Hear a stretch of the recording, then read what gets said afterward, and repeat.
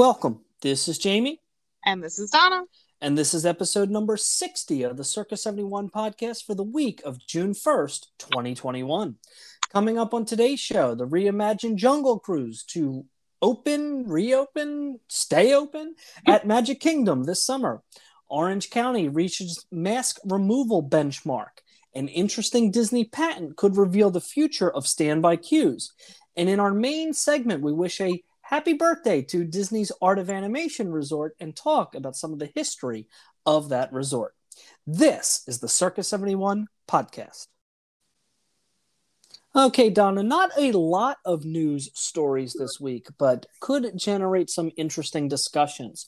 Number one, the new Jungle Cruise, I guess that's what we're going to call it, will open at Disneyland Park on July 16th, and work will be completed at the Magic Kingdom Park at some point this summer. We recently saw pictures, courtesy of WDWNT, of the Lost and Found shop that Trader Sam has repurposed as the gift shop. So props are coming into the Jungle Cruise attraction, and I didn't even see there's a picture of actually that being airlifted, which is kind of cool.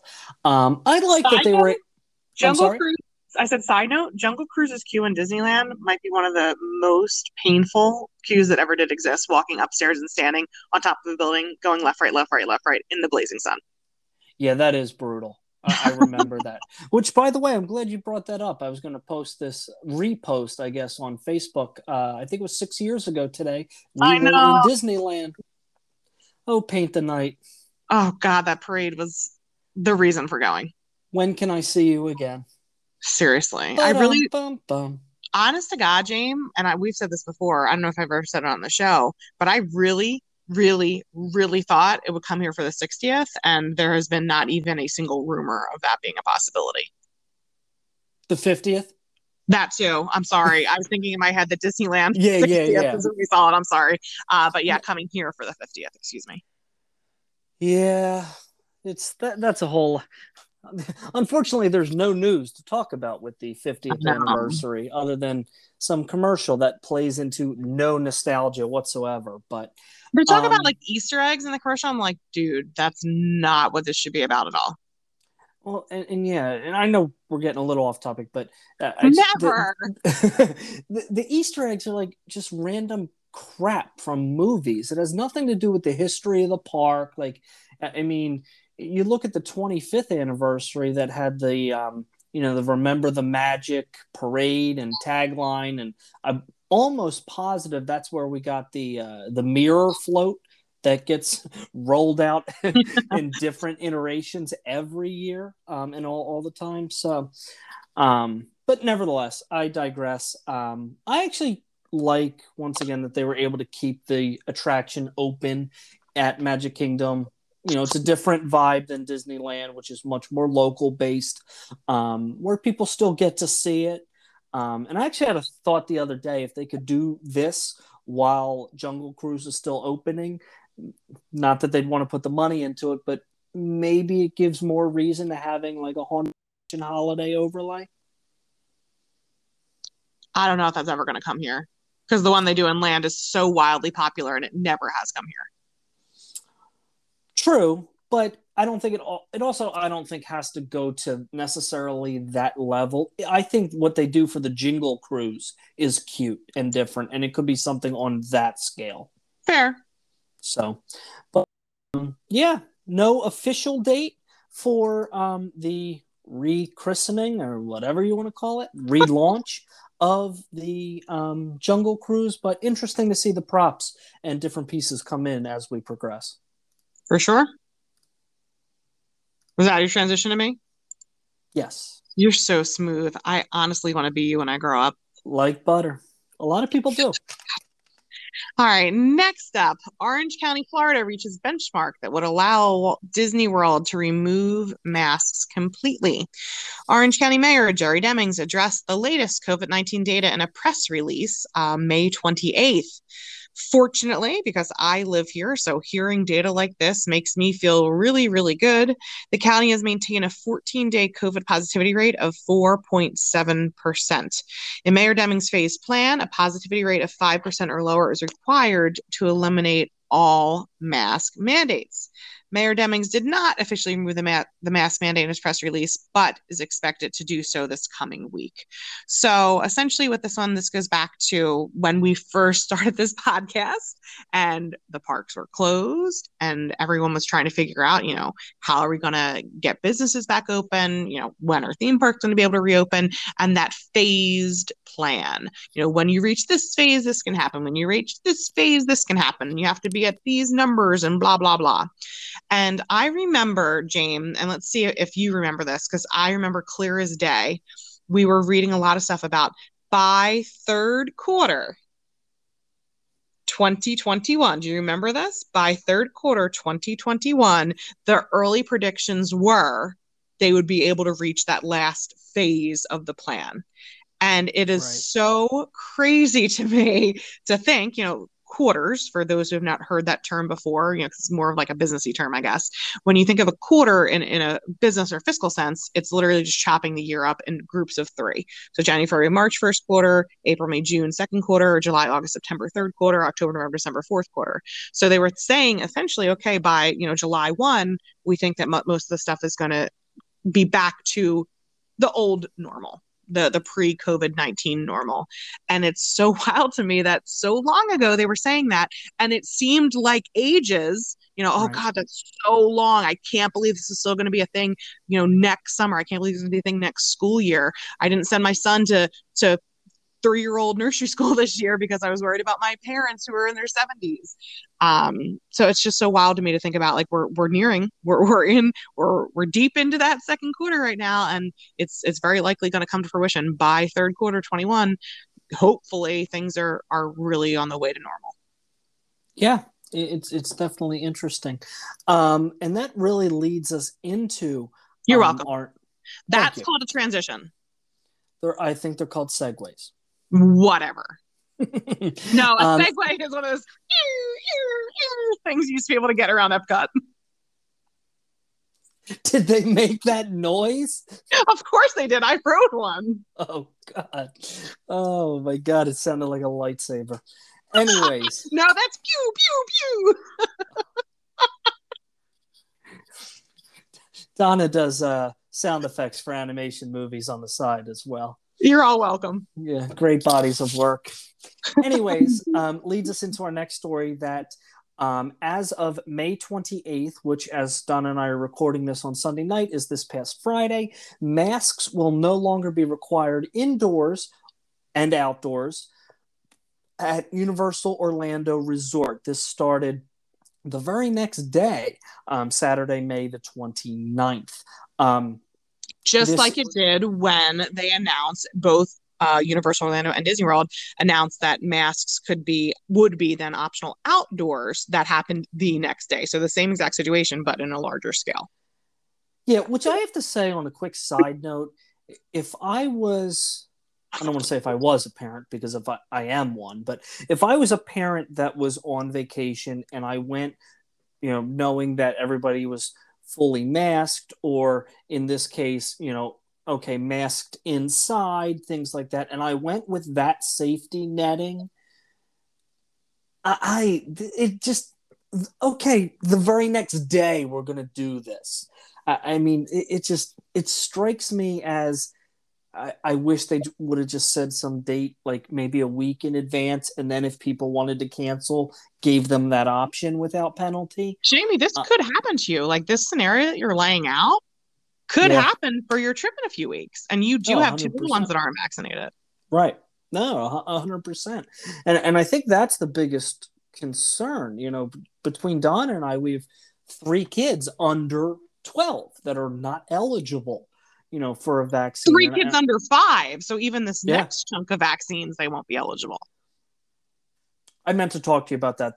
What I told you before may or may not be true. I've been reading conflicting information, but nevertheless, the point's well taken that, there are people, and you can make the argument, and I understand people will say, "Oh, well, then don't bring them." Well, is that really the way we want to go and talk about Walt Disney World? Like, um, but anyways, back to the now not requiring vaccinated guests to wear face masks indoor or outdoors. Universal will not require guests to provide proof of vaccination to go without a mask, but expects guests to comply, otherwise known as the honor system, I guess. I don't want to get too much down that rabbit hole, but I think most people could probably guess my feelings on that. Also, while on stage, which is interesting because I didn't know Universal actually used that term. Universal team members are required to wear face coverings both indoors and out, and backstage fully vaccinated team members are not required to wear masks. So, May I add something in here actually about SeaWorld? I know we don't usually talk about SeaWorld, but I think this sure. one's actually kind of cool. So SeaWorld, who has been kind of, I don't want to say behind because that's not fair, but slow on the uptake on what to do, how to do it, how best to keep everybody safe. They actually announced something that I thought was pretty cool. And Jamie, I think that you may have sent this to me, or if not, I think you've at least seen this news story. And that story is that they call their employees ambassadors. So Disney has cast members, Universal has team members, SeaWorld has ambassadors. So SeaWorld is allowing their ambassadors who show proof of vaccination to go without a face covering if they choose to. They don't have to, but if they choose to, again, with proof of vaccination, and they're putting a special designation on their name tag. Correct. Yeah, now that you said that, I do remember sending that to you, which I'm all for. I think that's a cool idea. I think it's a Me cool too. perk for those ambassadors. If that's what gets you over the hump to get you vaccinated, I'm all for that. So I actually say good for SeaWorld on that particular. And I also really like the identification on the name tags. It's, as much as people want to say it's a HIPAA violation, no, it's not. I think providing that comfort to guests, what do they call them at SeaWorld? No, still be a guest. Is it guests? To providing that comfort that this person has been vetted, they are vaccinated, you are safe to be around them, is a good thing. The only thing that I will say, and this is just because I actually had it happen, I wouldn't have thought this, honest to goodness, I wouldn't have. But when Harmony Barbershop was open and Anthony was little and we would always take him there to get his haircuts, we saw a gentleman whose name tag said, whatever first name, Westchester, PA. So I start talking to him because Jamie and I went to Westchester University. Like, I know that area very well. I worked in Westchester for many years after graduation. So I know the area. Like, I start talking to him about where he's from. And he's like, oh, actually, I forgot my name tag. This is one we keep backstage for if any of the guys forget theirs. Oh, geez. So if that had not happened to me, I would have never, ever, ever thought like that would be a thing to grab a random name tag and throw it on and go about your shift. But now that I know for sure that was true. I can't think of what it is. There is a name tag that I can't, what is it? That is the most widely used name tag, and it's like an inside joke among like cast members and people in the know of apparently I'm not in the know. Evidently. If you see this person with this name tag, chances are it's because they forgot their name tag. And it's I don't think it's Sean. I forget who it is, the name, but it'll say Orlando, Florida. I mean, granted, there is a chance that there is a Sean from Orlando, Florida that didn't forget his name tag. But there's one that's like the replacement name tag, and I can't remember who it is. Interesting. We may have to reach out to some cast member point friends. is just that, since they switched them, if you need it at Disney, what's to say that they couldn't, take one that had the I've been vaccinated, tag and go about their day. Right. So, Very cool. Donna, I'm going to interject just a quick news story just to mention a happy reopening day today to Disney's Beach Club Resort. Oh yeah, Yeah. that's a good thing. And we say this all the time. As more resorts open, this is a good thing for everybody. So, one quick, because we do have a little bit of time with this. Does Disney follow suit? I think this one's tougher than the outdoor mask situation. I have to say, I was floored how quickly Disney followed suit. And actually, last night, we were sitting around after Anthony was in bed, and we were talking to two of our friends who are both Disney cast members. One is a general manager of a restaurant. The other is an employee there, and they were both saying, how interesting they thought it was that Disney sets the bar, not Universal. So they thought it was so interesting to see Disney so quickly follow. Oh, Right. okay, if they did it, we're gonna do it. So I don't know. The one of our friends was adamant that by July 1st, he thinks that all the restrictions are going to be lifted. Yeah, I think that's that. The only other thing that I counterpoint to the specific July 1st date is what's the difference between that and June 16th or June 3rd? Like, or is it, because it's not like, okay, all kids, whatever, 2 and older are going to be eligible for the vaccine starting June 6th. Like that's the only thing I say about that particular date is what's the difference. Um, but I don't know. I just don't know if they would get away with saying, and get away is probably not the best term to use, but I couldn't think of a better one. But I don't know what the guest feedback would be if Disney said, "Hey, we have a lot of kids here that are not yet eligible to be vaccinated.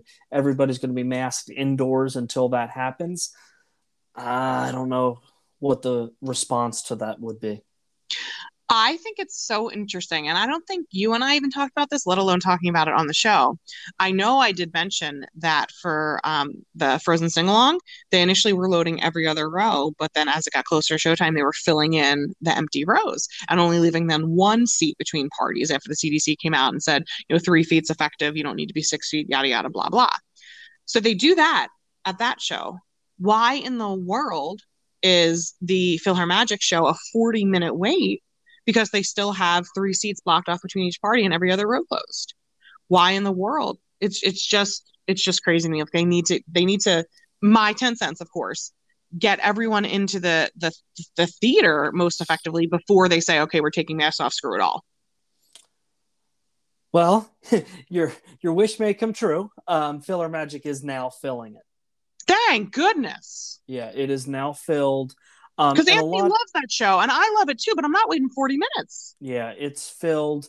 And that was another point that I was going to make. But I mean, there was too many different things to talk about them each individually, but also a lot of the social distancing markers are gone. Navi River Journey extended, Slinky Dog, even the ferry boat and monorail stations, I believe, are gone with the social distancing marker. So a lot of that stuff is now gone. I do think once you get to the actual queue, they may still have them. I don't think they even change them to like 3 feet or anything like that, but um, pretty much all shows at this point are being filled, as well as the Interesting. Skyliner is now multiple parties. And here's the thing too. Some people might be thinking like, what's the big deal? I've been vaccinated. I don't want to wear a mask. That's fine. Other people might be saying, I've been vaccinated. I still want to wear a mask. That's fine. Disney nor Universal has said, oh, you can't wear a mask if you don't want to. So I'm not stupid. I recognize that two people wearing masks cut down the risk of transmission much more than just the one person, but you still have the opportunity to protect yourself to your best ability. Right. Oh, absolutely. So should we go into the last little story, Patton? So I don't usually do this because we usually like to take turns and share and play nice. But you are so jazzed about this. I'm going to let you explain it so that I don't buff it up and get corrected. So this story was broken by WDWNT actually last week. And for full disclosure to the listeners, I don't think I gave it I'll take it back. I know I didn't give it the credit that it actually deserved in terms of mattering. And I listened to one of their podcasts recently, and a news podcast. And there was one thing that was said, and I'll get to that in a minute, that triggered me to, oh man, I missed this. Okay. So I'm going to explain what this patent is. It's a new Disney patent that details dynamic virtual cues that could replace lengthy standby lines. Okay. So in the patent, Disney mentions, the problem. One drawback of requiring, and this is the actual language that they use in the patent application. One drawback of requiring guests to wait in a queue is the psychological and physical toll that a prolonged wait can impose on those guests. As common experience will testify, waiting in line is at best tedious, and depending on the length of the wait and environmental conditions, may be physically uncomfortable. Now, for full disclosure, Disney's not going to always just have the guest in mind. Another drawback. So we might hear fireworks. Really? Andrew just took off for the front window because we both looked at each other. Huh. He said it's down in Celebration, probably for Memorial Day. Gotcha. For those folks that don't know, we are very lucky. We can see the fireworks from Magic Kingdom from our front porch. So when we heard booms, my husband and I got very excited. Maybe they were testing or something. I'm sorry. Excuse me. So once again, back to the patent. Not that Disney always has the guest in mind, but another drawback of physical cues, and this is what Disney said, is that they prevent a guest waiting in line from enjoying other attractions available in the same venue, meaning the theme park, which may further frustrate the waiting guests while also depriving other attractions of traffic and potential revenue. We're looking at you, quick service restaurants and merch stands. Depending on the length of I added that for editorial purposes. Depending on the length of the queue, a physical queue can also have unpleasant consequences for other users of the venue. For example, by congesting public spaces and restricting freedom of movement for non-queuing users of the venue. So basically, if it spills out into the walkway, is how I read that. Okay, so Donna, on the website, I'm going to scroll down to figure 3, and this is a step-by-step process. Okay? Step 1, the computer system receives enrollment data identifying a first guest and a first attraction to which the first guest seeks admission. Let's call it Slinky Dog Dash. Step 2, determine whether the first guest is enrolled in a second queue for a second attraction, so some other sort of virtual queue, Tower of Terror. Step 3, assign the first guest to one of multiple groups, each including other guests also seeking admission to the first attraction. Once again, Slinky Dog Dash. Step 4, obtain the current occupancy state of the first attraction. What's the current wait time, essentially? Step 5, determine an attendance period corresponding to an average time duration of attendance at the first attraction by previous guests of said first attraction. Okay. A lot of words there. It's a return time. Step 6, identify one of the multiple groups for admission to the first attraction based on the number of guests included in the group, the current occupancy state of the first attraction, and the attendance period of the first attraction. Okay, so all of that is essentially a virtual queue system that dynamically changes throughout the day. Enter, I want Slinky Dog Dash. This computer system puts you in a queue and determines the best time slot to accommodate that group of people and determines a return window. Calculated using average wait times of earlier guests. So it sort of changes all around. Okay? And then assigns the guest to the time, sends them a notification back. Why I didn't think this was a big deal or really matter all that much, I'm not 100% sure, but what really changed for me is when I listened to that other podcast where they mentioned the Disney Genie, which everybody may or may not remember. Disney Genie is a digital trip planning tool that is allegedly still coming. Okay? And that a lot of travel agents had their underwears in a bunch about. 100%. But why the Disney Genie would be tied to this queue management system, okay, is what if this queue management system replaces standby queues and all of the virtual queuing goes into the Disney Genie with this management system that optimizes the entire park and crowd flow. Well, of course that's what it's for. See, I didn't think that. When they first announced Disney Genie, I would have thought, and I thought it was more like a touring plan subscription where Disney had the data. Okay, you want to do Kilimanjaro safaris, character dining at Tusker House. But of course they're going to spread it out so that they're not queuing huge lines. Like they're going to spread it. Okay, if 500, 600, 700, 800, 1,000, 2,000 people want the same things, we're going to spread them out throughout the day with this Disney Genie because everyone's inputting their stuff into the same system. So we're going to spew out different plans for different people. It's brilliant. Right. But it also, allegedly with this patent, would eliminate the need for anybody in standby if they go to this virtual queuing system. So let's take this a step further. We've heard rumors that Disney may be replacing FastPass Plus with some sort of paid FastPass system. So what if, theoretically, and I don't know if everything would go to a virtual queue, but for the basis of this argument, let's go with it. Right. Standby becomes this Disney Genie virtual queue system. FastPass Plus becomes this paid system, eliminating standby lines. I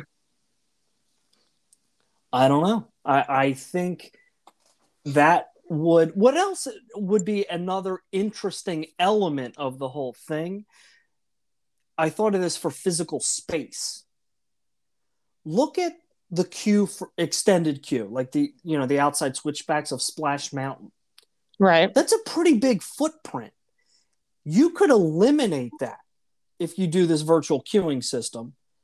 Put some smaller based attractions or a playground or whatever there if it's not needed anymore. Yeah.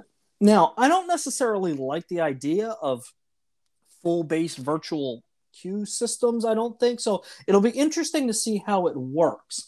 And a lot of this is sort of filling in pieces and patents and rumors. So there's a lot to this, and park operations can certainly change. And the one thing we know is Disney Genie is coming. It was doubled down on with Josh D'Amaro's announcement, so we think it's still in development. Think it's allegedly still coming this year. I mean, I don't think this is going to go the way of the Town Square Theater or whatever that was supposed to go behind Main Street, or the Mary Poppins attraction. I think this is coming, and I think the patent and the Disney Genie app are tied together potentially with a paid FastPass system as well. Well, you had said, I don't know, I don't think it was during the closure, James. I think it was after parks reopened, that you had read, and again, like, we read a lot of things, and some things come to fruition and some don't, obviously, but that you had read that a pretty reputable source said that a paid version of FastPass was like within months of happening when COVID hit and the parks closed. You're right with one small detail. It was weeks. Was weeks. What it was. Len Testa from Touring Plans said they were weeks away from launching it. Yeah. So if that's the case, and he's usually pretty on things, there's no reason to believe that they wouldn't bring them back, except for I don't know what episode it was. I could pull up our episode list when we talked about this and talked about, if Fast Pass Plus is going to come back. I think it's a bad look. Honest to God, I do, James. I think it's a bad look to come back from a pandemic and to say, "Hey, there's no more Fast Pass as we all know, as we all knew it. Now it's all just a paid option." I think that's a really, really bad look for PR. And I know that Disney doesn't necessarily care about PR sometimes, but I think it's bad luck. There's one other point that I forgot to mention, and like you said, optics be darned, so to speak, in Disney World, or in that wasn't what I was going for, but literally in Disney, world everywhere. The bubble. The other thing that I think may get tied into this is we know the park pass reservation system is through 2023. I think this also may be Disney's move with this paid fast pass system to lower potentially keep the capacity of the park lower and manipulate the amount of people while also increasing guest expenditures. I think it's all tied together. And I know it sounds like I should have a tinfoil hat on right now, but oh, lightsabers again. But I think that is also tied in and totally plausible because we know what Chapek says about annual pass holders and things like that. And they really focus on the metric of per guest expenditure.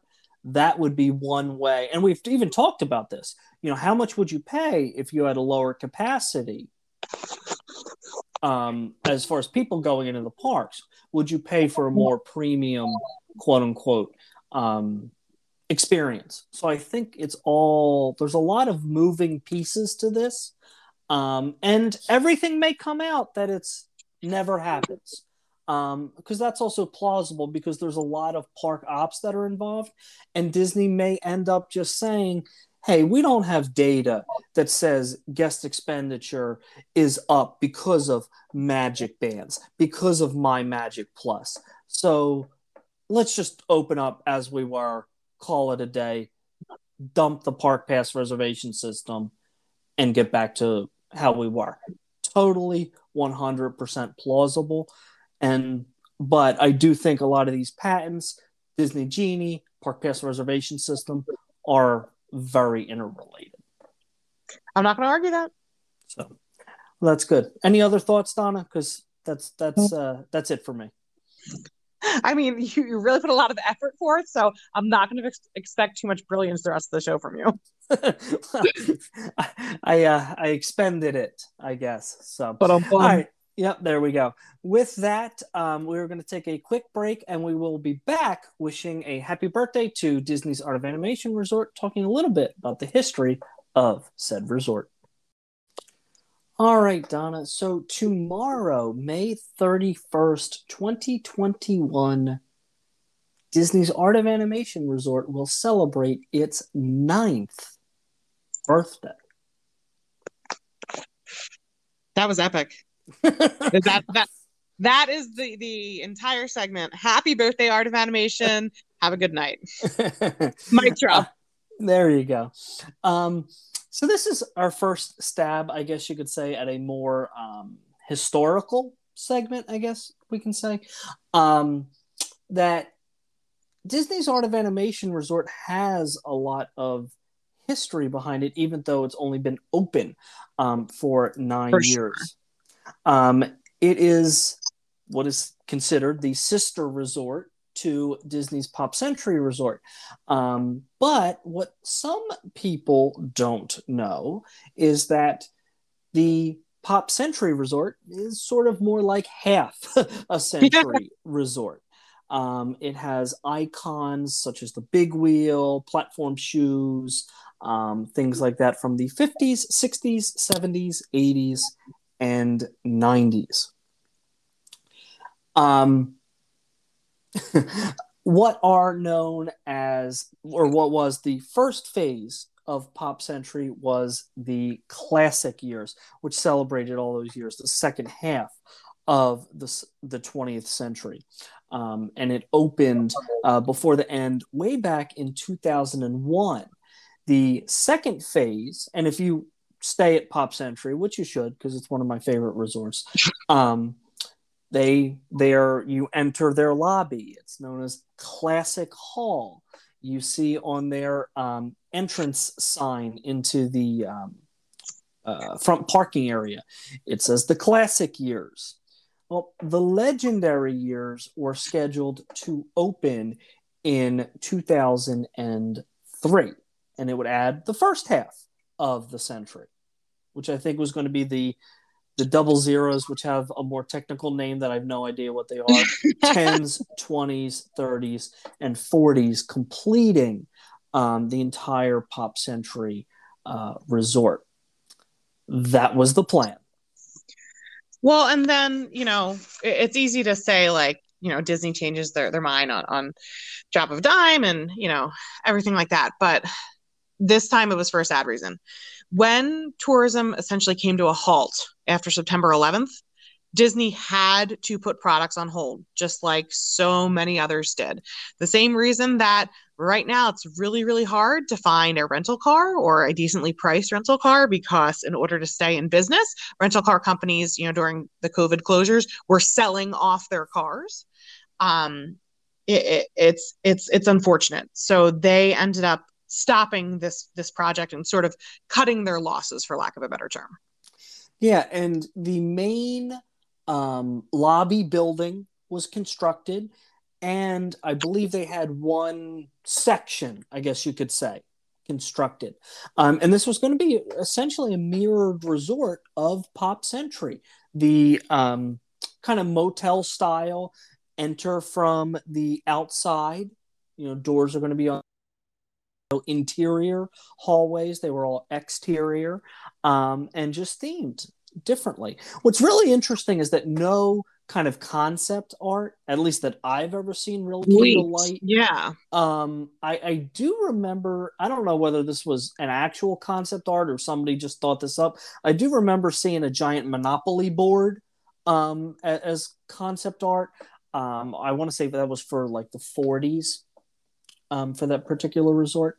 So they thought, or the thinking was, that this resort was originally going to open in 2003. Disney, in June of 2001, Disney postponed the opening till March 2002, and then officially delayed it again after the events of September 11th, and Florida tourism absolutely plummeted. So the March 2002 opening was canceled and set with no new date. Fun fact, did you know that there was a really small, like tiny little like executive airport in that property too? The Stollport? Or was that something different? No, Epcot Center's ultralight flight park. Oh, no, I didn't. Isn't that cool? That was on that same property as well. Oh, it's interesting. And actually, as I'm reading this article from yesterland.com, the actual original Pop Century was delayed and didn't open until 2003. And then the Legendary Years, which was going to be the earlier part of the century, unfortunately never opened. I think one of my favorite little like tidbits, for lack of a better word, is that bridge that connects the two properties where the Skyliner station now is? Yes. Do you know that bridge used to have a name? It still does. Is it officially called the Generation Gap Bridge? It officially is. I didn't think I'd ever seen that on a Disney map. I thought that was just like what Disney, like know-it-alls like us, called it. If you go to the map outside of, right out front of that bridge, it is still listed as the Generation Gap Bridge. Interesting. Okay. 100%. So that is at least in my mind, a little bit of a nod to the initial plans for this whole property.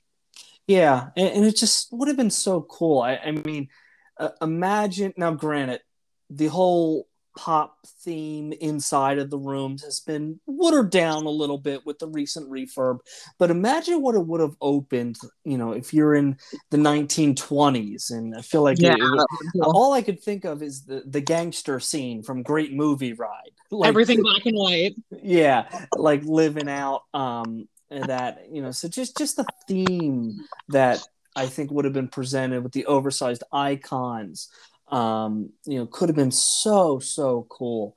That's not to take anything away from um, art of animation. And we should also mention that the lake that the Generation Gap Bridge covers is still known as Hourglass Lake, which is Right. kind of cool. So so should we do like a little rundown? I have my handy dandy little travel agent reference guide open. That's what I ran to the office to grab.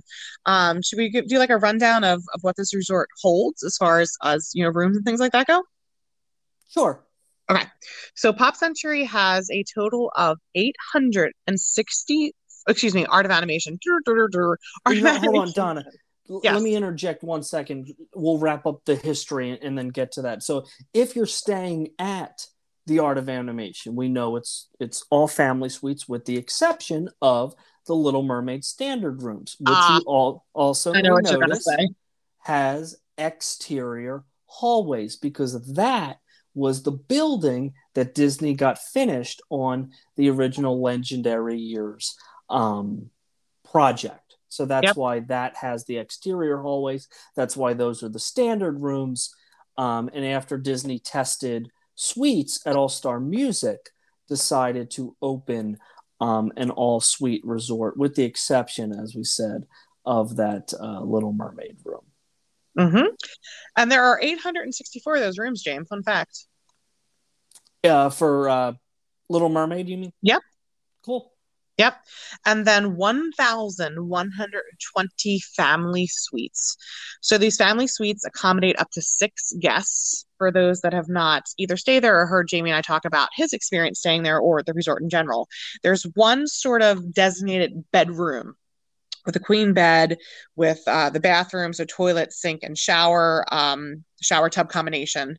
And then there's the area that is like the living room, family room, whatever you want to call that space, with a double sleeper sofa. And then there's a little area that would be like a little baby kitchenette. So there's your microwave there, there's your little mini fridge there, and there's a table with 4 chairs there. Well, a Murphy style bed pulls down to that table, sleeping another 2 guests on a double size Murphy, with directly across from that a second full bathroom. So again, accommodates up to 6 guests, 565 square feet versus 277 square feet in the Little Mermaid rooms. Yeah, which is awesome. It's definitely, it's a little bit more than I think most people expect when folks say, hey, I'd like to stay at Art of Animation, especially because a lot of times I'm very honest with my clients and tell them that the value that you get for the staying in the Finding Nemo section, I feel, is worth it. I never tell people how to spend their money, but I always tell them honestly the perks for doing different things. So it's a little bit more than most people might think it would be. But being able to stay together as a whole family instead of having to have 2 rooms, and even if you get adjoining rooms, it's still 2 separate rooms. And especially if the parents want to sleep together in one bed and then have the kids in the other beds, that space is really nice. Jamie, actually, do you want to speak to this? How you thought it felt a little bit smaller than you thought it was going to be? I thought,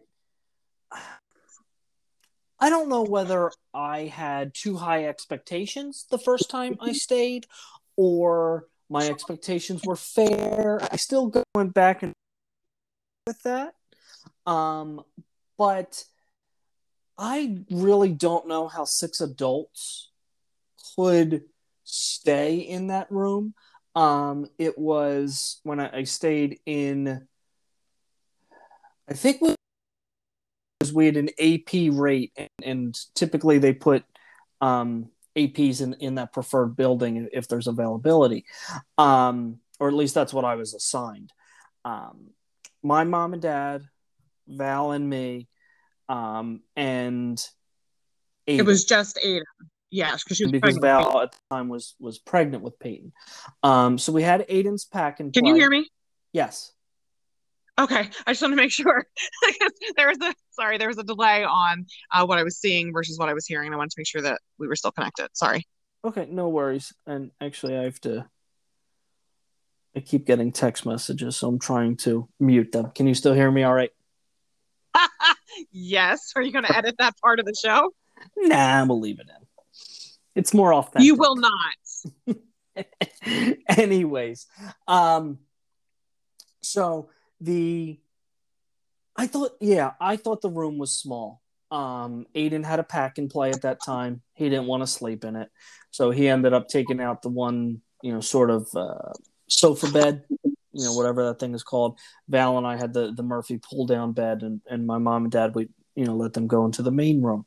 Um, I just, if Aiden was an adult and Peyton was an adult and each of us needed our own suitcase, because there's drawers, but there's not wasn't a ton of space to actually put luggage anywhere and suitcases, because you can't put it under the sofa bed.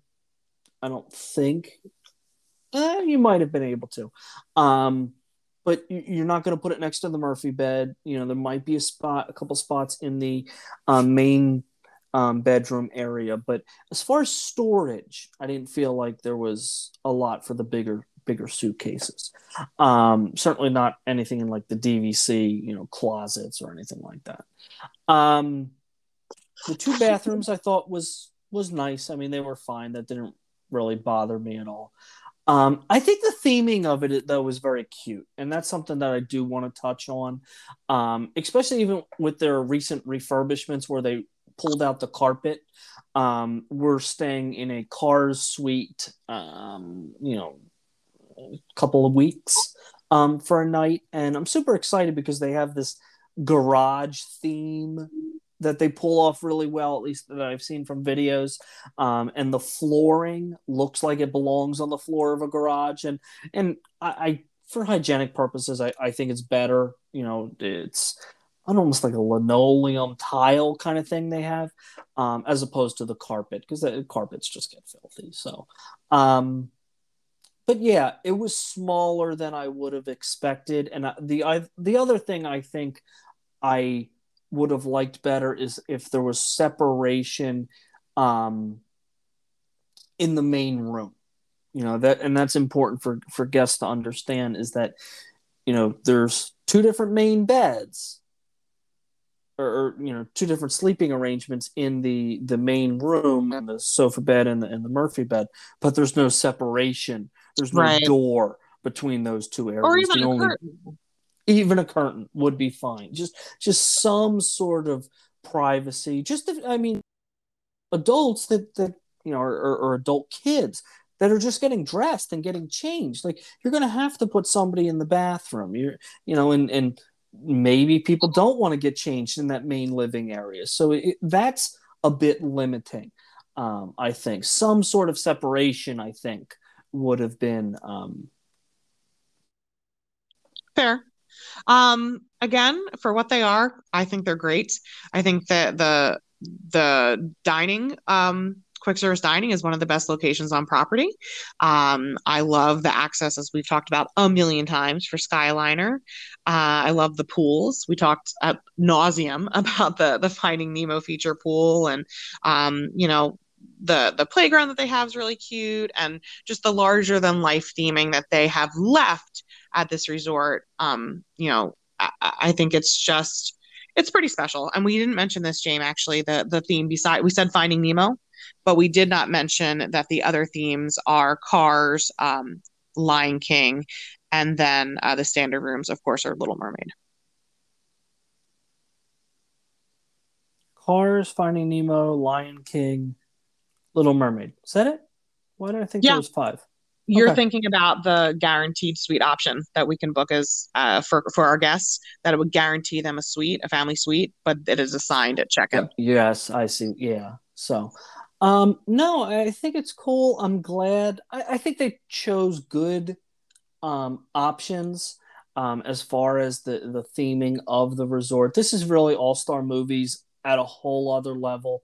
Mhm. This is, as far as pricing goes, this is your value deluxe level, especially if you're in those suites, which can get super pricey. Typically, Little Mermaid rooms will not ever get discounted.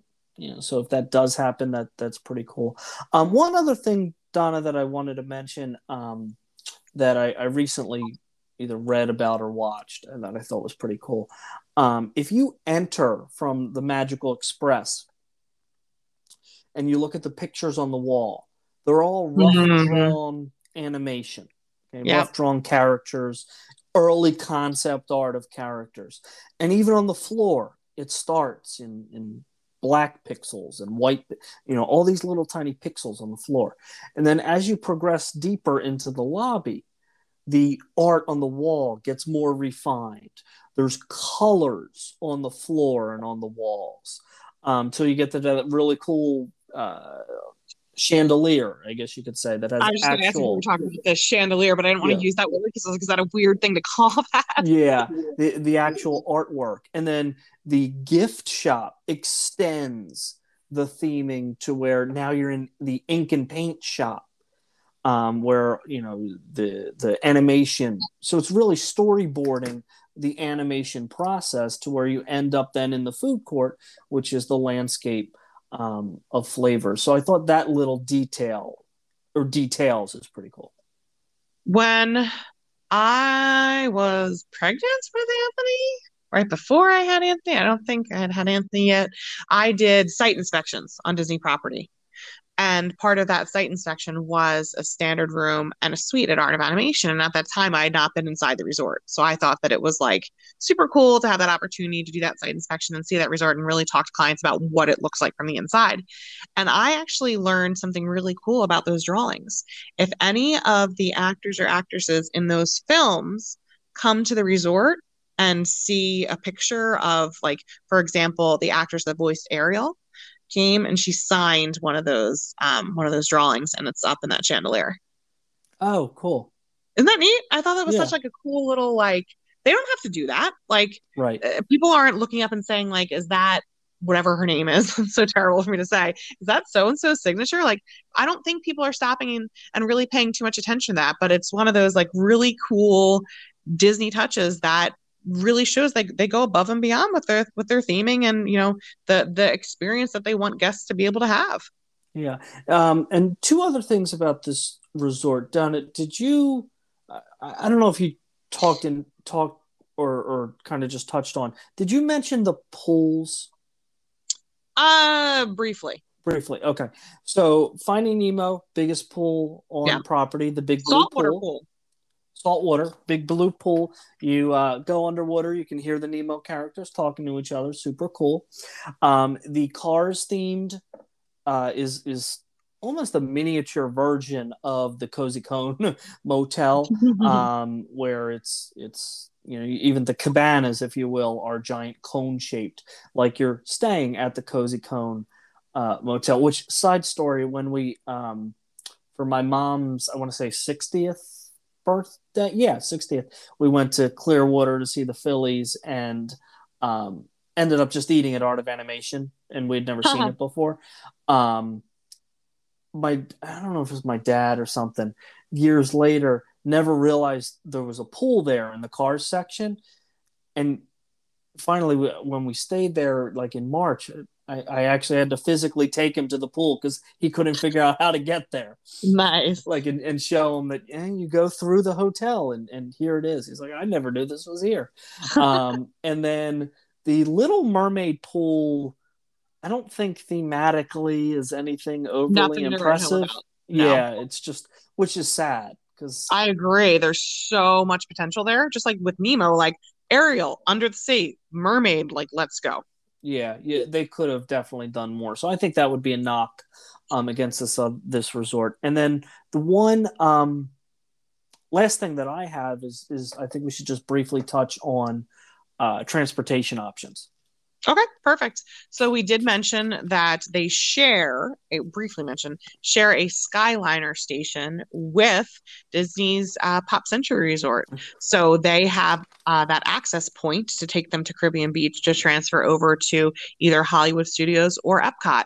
So they will bus to Magic Kingdom and to Animal Kingdom, but they have that option. In fact, that is the way to go for the Skyliner. I don't even think they're running the auxiliary buses anymore. That is the way to get there. Yeah, and also should mention, I know it's not your favorite, but going over the water on the Oh, Skyliner nope. is absolutely beautiful. It's an I'm awesome just ride. I white knuckle it. It just makes me heebie-jeeb. I don't but I've always been that way. Like I don't even like driving on a bridge in a car. Like people are like, "Isn't it so pretty?" And I'm like, "No, get me off this bridge." Like I think I just have an irrational fear of like the vehicle or the ride vehicle that I'm in, like going into the water. And I'm a super proficient swimmer. Like I was a lifeguard for many, many years, but just the idea of being trapped in something I can't get out of underwater scares the poop out of me. I always I have memories, because like I said before DVC, my home resort was Pop Century, and um, after a day at the parks, I always wanted to go. I thought the walk around Hourglass Lake is, and still do, is absolutely beautiful, peaceful, and relaxing. And I would always grab my mom, and we would go. And I remember as the Skyliner was being built, I would always explain the mechanism, and this is what's going to happen. And I have a lot of memories of seeing that Hey mom, you construction. see that thing in the middle of the water? That's the emergency evac system.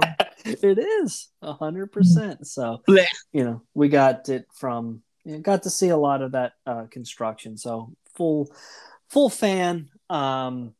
But Art of Animation, I think we got a winner. It's a very, very popular resort, but there is a part of me that is that, oh, what could have been? I know. Because even if they had, I mean, Art of Animation, you could put that anywhere. They still could have built that resort and Sure. finished Pop, but maybe they don't need that many value rooms in their portfolio.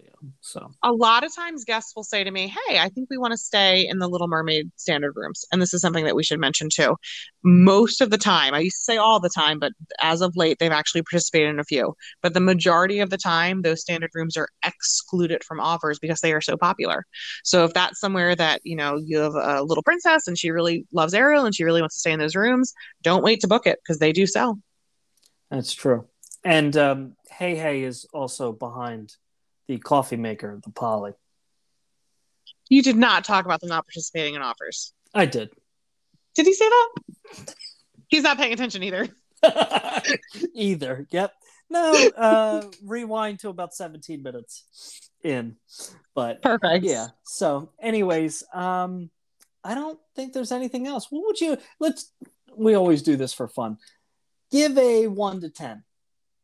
Just Oh, that's so hard because to me, the suites are a home run for families that need it. I'm not talking about your average family of four because I don't think it's necessary. no. But if you've got like but no, to be fair though, James, with two kids the ages of your kids that go to bed a lot earlier than at least Val, I know you go to bed with them if you could, but Val likes to stay up. I really like the idea of having a different space that you and Val could go into the bedroom there, let the kids have their own space, even their own beds when they got a little bit older, and you guys could still watch TV or do whatever, shower without bothering them. So there's something you said for that.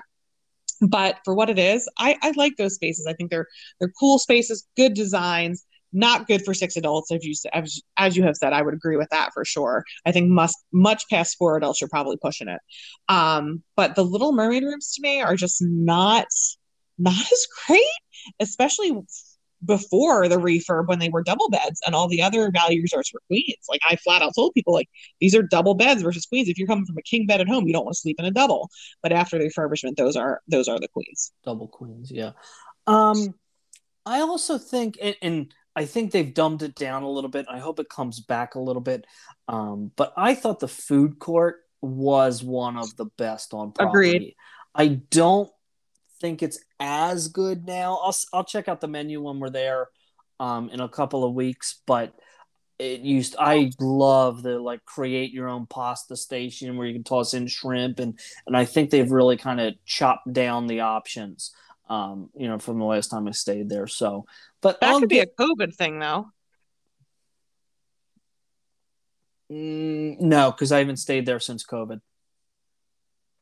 That's what I meant though. I'm sorry. That they might have made the change because of COVID. Yeah, but what I'm saying is the change was before COVID was a thing. Gotcha. Okay, I Because misunderstood. I Okay. I haven't stayed. My last stay there would have been wow, 2019 Christmas. Okay. Okay. Yeah. So it was definitely pre-COVID. So, but I'll give it a rating as we kind of wrap up and wish happy birthday. I'm gonna give it.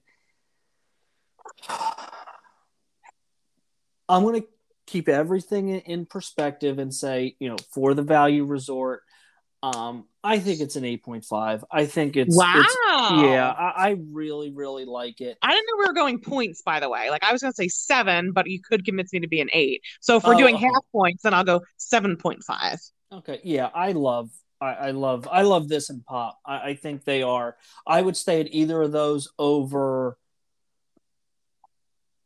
most of the moderates, maybe with the exception of French Quarter because I've never stayed there. I love both of these resorts. I think it's awesome. All right, fair enough. I can't argue that. So take us home. All right. Well, Hey Hey is by the coffee pot. And next week, we are going to play another round of Would You Rather. I think this time, Jamie, you torture me, or do I get to mess with you? No, I think you are asking me, but we'll double check Yes. that. Excellent. So I get to torture Jamie with a series of Would You Rather questions. I think we should do the COVID edition. would you rather have COVID or not? What is No, the COVID you've heard edition? like different things like would you rather have this back or this back and stuff like that. Oh, well, you're asking the questions. You get to make the rules. All right, would you rather COVID edition coming right up for you folks next week. Thanks for listening. If you have any suggestions for show ideas, if you'd like to send them our way, we always appreciate that. Thank you for listening. We hope you have a great week, and we'll see you real soon.